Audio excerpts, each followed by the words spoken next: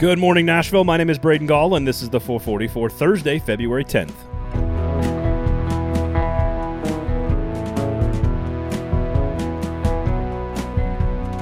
Coming up on the show today, the Nashville Predators finally get back on the ice. Josh Ward from WNML in Knoxville is going to talk Lady Vols, Rick Barnes, and Tennessee basketball, as well as has Tennessee learned its lesson from the Auburn Tigers. But we begin with some prop bets and some strategies on how to gamble on the Super Bowl. The Kingston Group is donating its title sponsor of the show for this week to a wonderful organization here in Middle Tennessee called Our Kids. It's a Nashville nonprofit that provides expert medical evaluation and crisis counseling in response to concerns about child sexual abuse.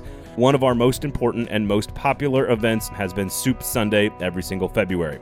We've got dozens of the best chefs in Nashville competing to see who can make the best soup in the city, all under one roof at Nissan Stadium, coming up in 2 Sundays. Again, that's February 20th. Eat some of the best soups in town, gorge yourself on the most creative and unique flavors you'll ever taste, and of course, help Middle Tennessee kids in need while you're doing it. It's extremely family-friendly. Kids can get in for $5. It's just a killer event for all ages.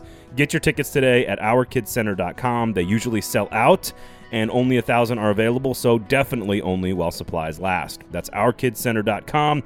Eat great food and help our kids. It's a no-brainer. With it being Thursday and all, I guess the Super Bowl is just a couple of days away, and before we get into an actual analysis and breakdown of the game that we're going to have for you on Friday, let me just give you my strategy on how to gamble on the Super Bowl. Now, I am not a gambling expert, I'm a football expert, but I have done pretty well at picking championship games of late. I had money in last February, on the Georgia Bulldogs to win the national championship. I have money down and a slip to prove it on the Los Angeles Rams to win the Super Bowl in April. I think I was on the airwaves all across Nashville trying to tell people that for many, many, many months.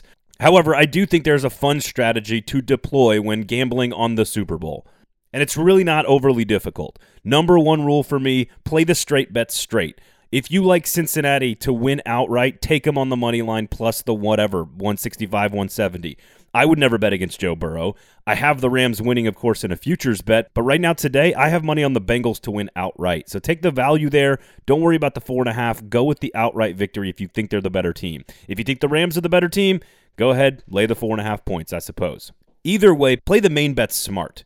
When it comes to anytime touchdown scores, I've got a big belief, taking one of each. Take one sure thing and take one long shot. I've got Jamar Chase to score a touchdown at basically even odds, but I've got Joe Burrow at almost 5 or 6 to 1 to score a touchdown. He's way more athletic than people think. I think the Bengals are going to be around the goal line enough, and all it takes is one naked bootleg, one quarterback sneak, or one busted play for Joe Burrow to sneak in and for me to take 6 to 1 odds home. I also throw a couple Hail Marys out there.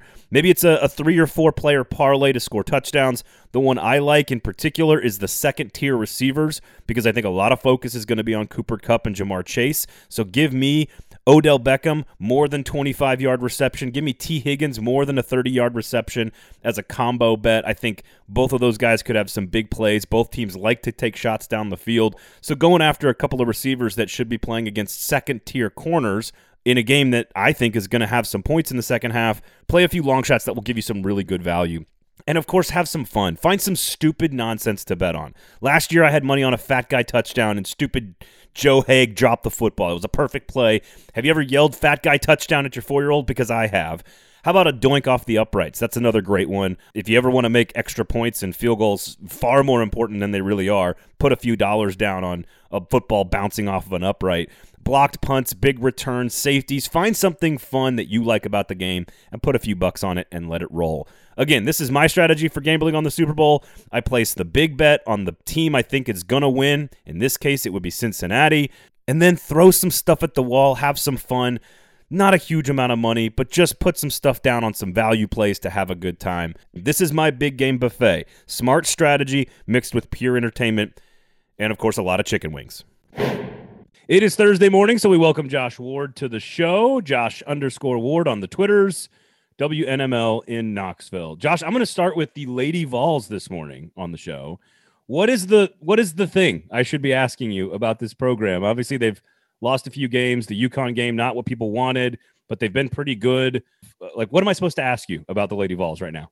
Yeah, because at the beginning of the season, if I told you the Lady Vols would be in the position that they're in, I think everybody would have said, hey, great job to get to that point heading into the middle of February. But because the Lady Vols went on such an impressive run to be unbeaten for so long in SEC play and now to fall back to this position, it's created concern.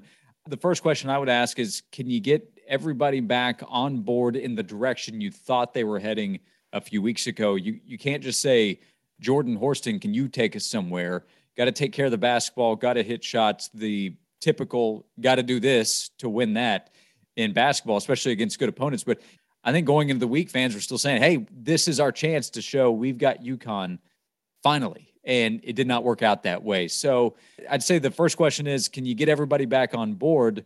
Then that would also include fans, because I think fans were starting to buy in on Kelly Harper and Tennessee and where things were headed.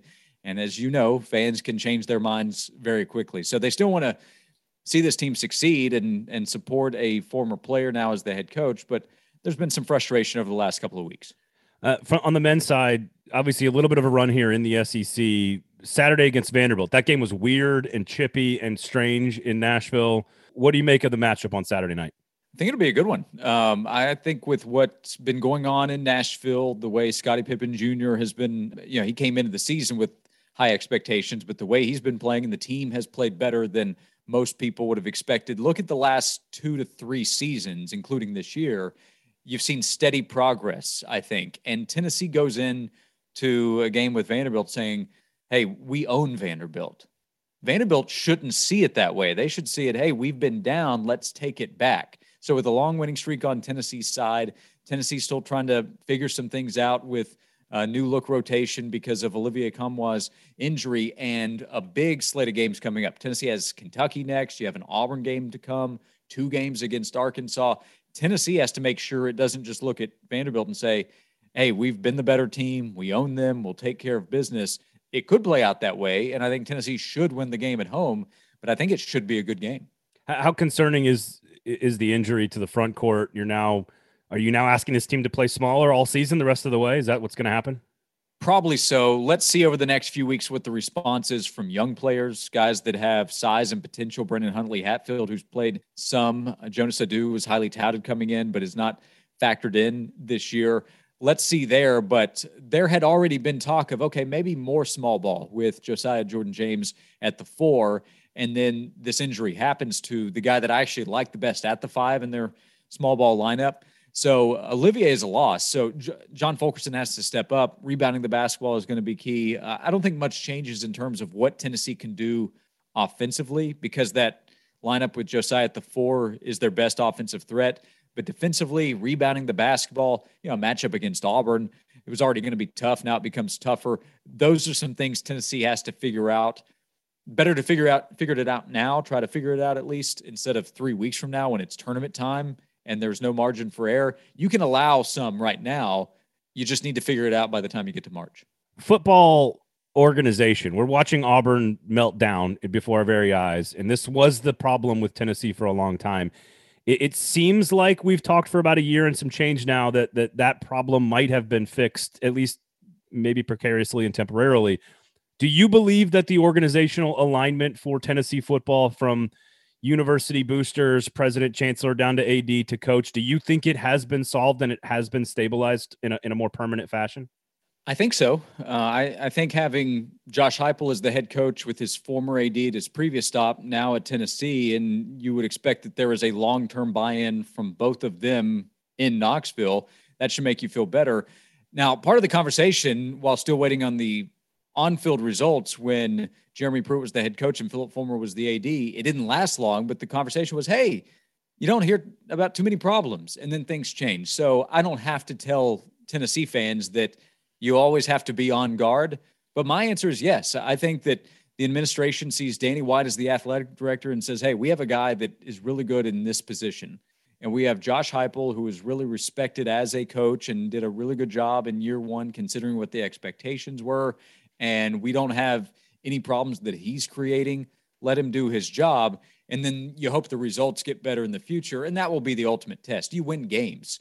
That will be what decides whether fans are happy or not. And if you're not winning games, then all of a sudden they start getting mad at people who aren't necessarily responsible. But right now and moving forward, I would say to Tennessee's fan base, you should like the people that are in charge and feel comfortable with them leading the way. What a strange phenomenon and place to be, Josh. Always a pleasure, my friend, at Josh_Ward, WNML in Knoxville. Thank you so much. Have a great weekend. Do you hear that? All the Tennessee fans knocking on wood. Thanks, Braden. Yes, that's exactly what it is. After having more than a week off, the Nashville Predators were back on the ice on Wednesday evening against the Dallas Stars on the road. It was a back-and-forth game, basically goal after goal, trading 7 consecutive goals between the two teams. 4-3, Dallas wins in regulation. And what I thought was interesting was the style of play that Dallas brought to the table. They're a tough physical team. We know the history between these two franchises and two teams and the way they play. It's one of the few teams that likes to clog up the neutral zone, play a physical style that actually really does match up well with John Hines' 200-foot forecheck game. So if you want to learn anything from that matchup, I don't think it's a huge deal, but it does tell you that that sort of style of game will match up well with this particular Predators team moving forward. For a lot more information and a lot more conversation on the Philip Forsberg contract, of course, recent trade deadline talks by David Poyle, among other things, lots of stuff. Every single week, the Gold Standard out every single Thursday covering your Nashville Predators. Everywhere you get your podcasts, of course, Jeremy K. Gover will be live from the Super Bowl on the Gold Standard. So can't wait to talk with him. Make sure you check out that show. Rate, review, subscribe. Gold Standard, everywhere podcasts are found. As a reminder, of course, the 440 is brought to you this week by Our Kids Soup Sunday event coming up February the 20th. The best chefs and best restaurants in Nashville competing, dozens and dozens of soups for you to try. Tickets are $25, ourkidscenter.com. They're on sale. Supplies are limited. Again, that's February 20th, Soup Sunday. All of the proceeds benefiting Our Kids, of course, a nonprofit specializing in child sexual abuse here in Nashville. And, of course, again, special thanks to the Kingston Group for donating their time on this show to the wonderful folks at Our Kids. Thank you guys all for listening. Check out the social pages as well, Facebook, Twitter, Instagram, YouTube, all that great stuff.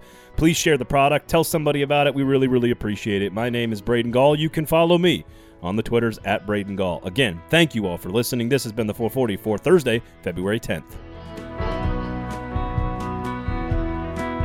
The 440 is a production of 440 Media, written and produced by Braden Gall, music by William Tyler.